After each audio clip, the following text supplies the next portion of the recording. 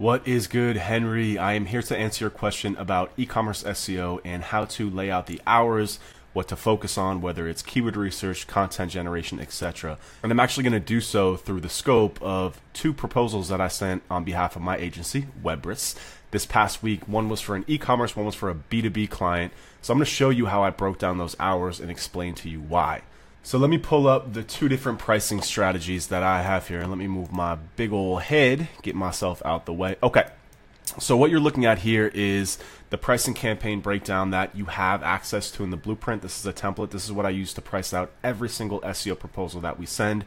Gets tremendously good responses from the people that we send it to, because what it does is it clearly lays out our hours and how we're going to spend those hours every month for a client. So it really mitigates against that. Hey, what are you doing for this month? They know ahead of time. They don't have to bother you down the line. So this helps out a lot. So this is the B2B one. This is the e-commerce one. So the main difference here between e-commerce and B2B SEO is just where you're allocating your hours in regards to focusing on bottom funnel versus top funnel keywords and pages. So what that means is if you look at a website, the bottom funnel pages are going to be the product pages, the service pages, anything that they're using as a landing page or sales page to generate revenue. Mid-top funnel is going to be resource pages, blog content, etc. So what that means is that for a B2B campaign, you're going to have a lot less of those bottom funnel pages, right? And the way that we teach SEO in the blueprint is to always go after the bottom funnel pages first, right? We want to try and turn around traffic to pages that are going to drive more revenue for that client because it's going to make them happy. And it's going to extend the life of that agreement that you have with them. So we want to focus first in the first initial efforts going after those low-hanging fruit, bottom funnel pages that generate revenue. So again, if that's e-commerce, that's going to be product and category. Those are the pages that they make money from. If it's going to be B2B, so it could be a software company, it could be a service company like an agency, it could be like a construction company, it could be a rehab facility, something like that. They're going to have a lot less, right? They're probably only going to have, 2 to 10 service or product or benefits pages, whereas an e-commerce company is going to have hundreds, thousands of those pages. So let's start with B2B. What you have here is the hours breakdown. And you can see here that I have it broken down by buckets. So technical SEO, keyword research, on-page, content, analytics, link building, project management. And you can see how the first 2 months are focused on technical SEO and keyword research. I do about, for a B2B company, usually these are WordPress websites. You don't need to do too much technical SEO. We'll run our website quality audit. That's pretty much the only technical SEO we'll do for these companies. It's more than enough, and we're highly profitable on those hours for that client. And then down here, what we do is we use that website quality audit to determine the low-hanging fruit pages or the service pages that we need to work on. And for there, we do keyword research. And you can see in here within the proposal, I always write these little notes in here that helps them understand exactly what we'll be working on with those hours. So what you can see here is 15 hours for keyword research on existing pages. So that's doing keyword research for their service pages, their benefits pages. Again, those bottom funnel pages that are going to make that company more money, that's generally talking about their service. So if it's an SEO agency, it's going to be like your SEO page, your keyword research page, your web design page, whatever. If you're a software company, it's probably going to be things like features and benefits of that piece of software. So we start by doing keyword research for those. And then in month 2, we do a little bit more for that because we generally start keyword research at the latter half of the first month. So we'll do about 25 hours depending on the size of that website. I usually allocate anywhere from a half of an hour to an hour for keyword research per page. So for example, if this website had between 25 and 50 service pages, then this is the amount of keyword research that we do for it.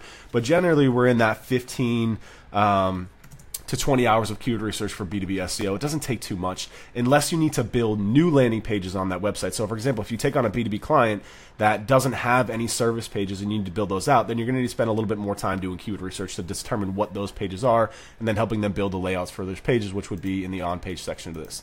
But after that, in month 3, you can see we then have 20 hours for keyword gap analysis. We use a keyword gap analysis to find new keywords to generate content topics for that website. So basically what we're doing is we built a little tool that's also within the blueprint that allows us to put in 5 to 10 competitors and then pull back the keyword rankings on their website that you don't have on your client's website and highlight those gaps. We'll then take those keywords and generate content topics off of that. So you can see here down in month 3, we're also starting their content strategy, and we'll also generate 10 topics with that. And then after that, we've got 6 hours a month for content management. We always try to get our clients to publish between 4 and 5 pages a month. We like to get aggressive with content marketing. That's where the growth comes from.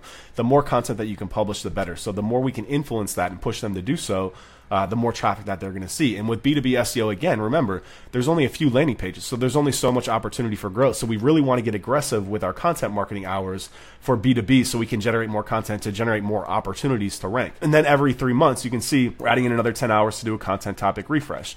So that's with B2B SEO. When it comes to e-commerce SEO, this is the breakdown for e-commerce SEO. So technical SEO, there's always going to be more technical work for an e-commerce website. The bigger the website, the more hours you're going to put in. Again, we usually put in 40 hours as a baseline for like 100 to 1,000 page e-commerce website. Anything more than that will go to enterprise pricing and we'll jack that up a lot more. But then you can also see with keyword research, we're doing 15 hours a month. Again, this is just a template. You're going to want to modify this based on how many pages that client has. Also, your capabilities of doing keyword research for how long it would take you. But you can see here, we've got 15 hours a month, and this is only to focus on their existing pages. So again, with B2B SEO, we only need like a month or two of keyword research for those bottom funnel service pages. But with an e-commerce website, there's so many pages, and these are the pages that make the money, so we want to spend our attention on this first before we go to content generation. We're doing 15 hours a month of these, and then also 10 hours a month of on-page SEO to make those changes and improve them. So we're identifying the keywords. We're then going back and making page-level recommendations on how to improve the quality of each one of those product and category pages. And this can take time. So the more pages that this website has, the longer that we're going to want to pitch and stretch out those hours to continuously focusing on that. And then the on-page recommendations as well are really, really important for e-commerce. Sometimes we'll do like new page layouts, whatever it takes to improve the quality of those product pages, which again is where they're going to make their money. So you have to focus your time and effort there. But then in month 6, we move to content marketing. And you can also see that we have less hours for content marketing because generally speaking, and it depends, honestly, I believe in aggressive content marketing for any business, whether it's blogging, Instagram, anything. You should be creating as much content as possible based on what the amount that you can execute and afford to execute. We generally pitch a little bit less here because it's usually a lot easier to for e-commerce. Like it's a lot easier to write for like a makeup brand, no offense to anyone out there, than it is to write and create content for like a SaaS company because of the length and depth and all that stuff, right? And just the audience, all that stuff. So we will push these hours back and focus on that on the latter end of the first year campaign.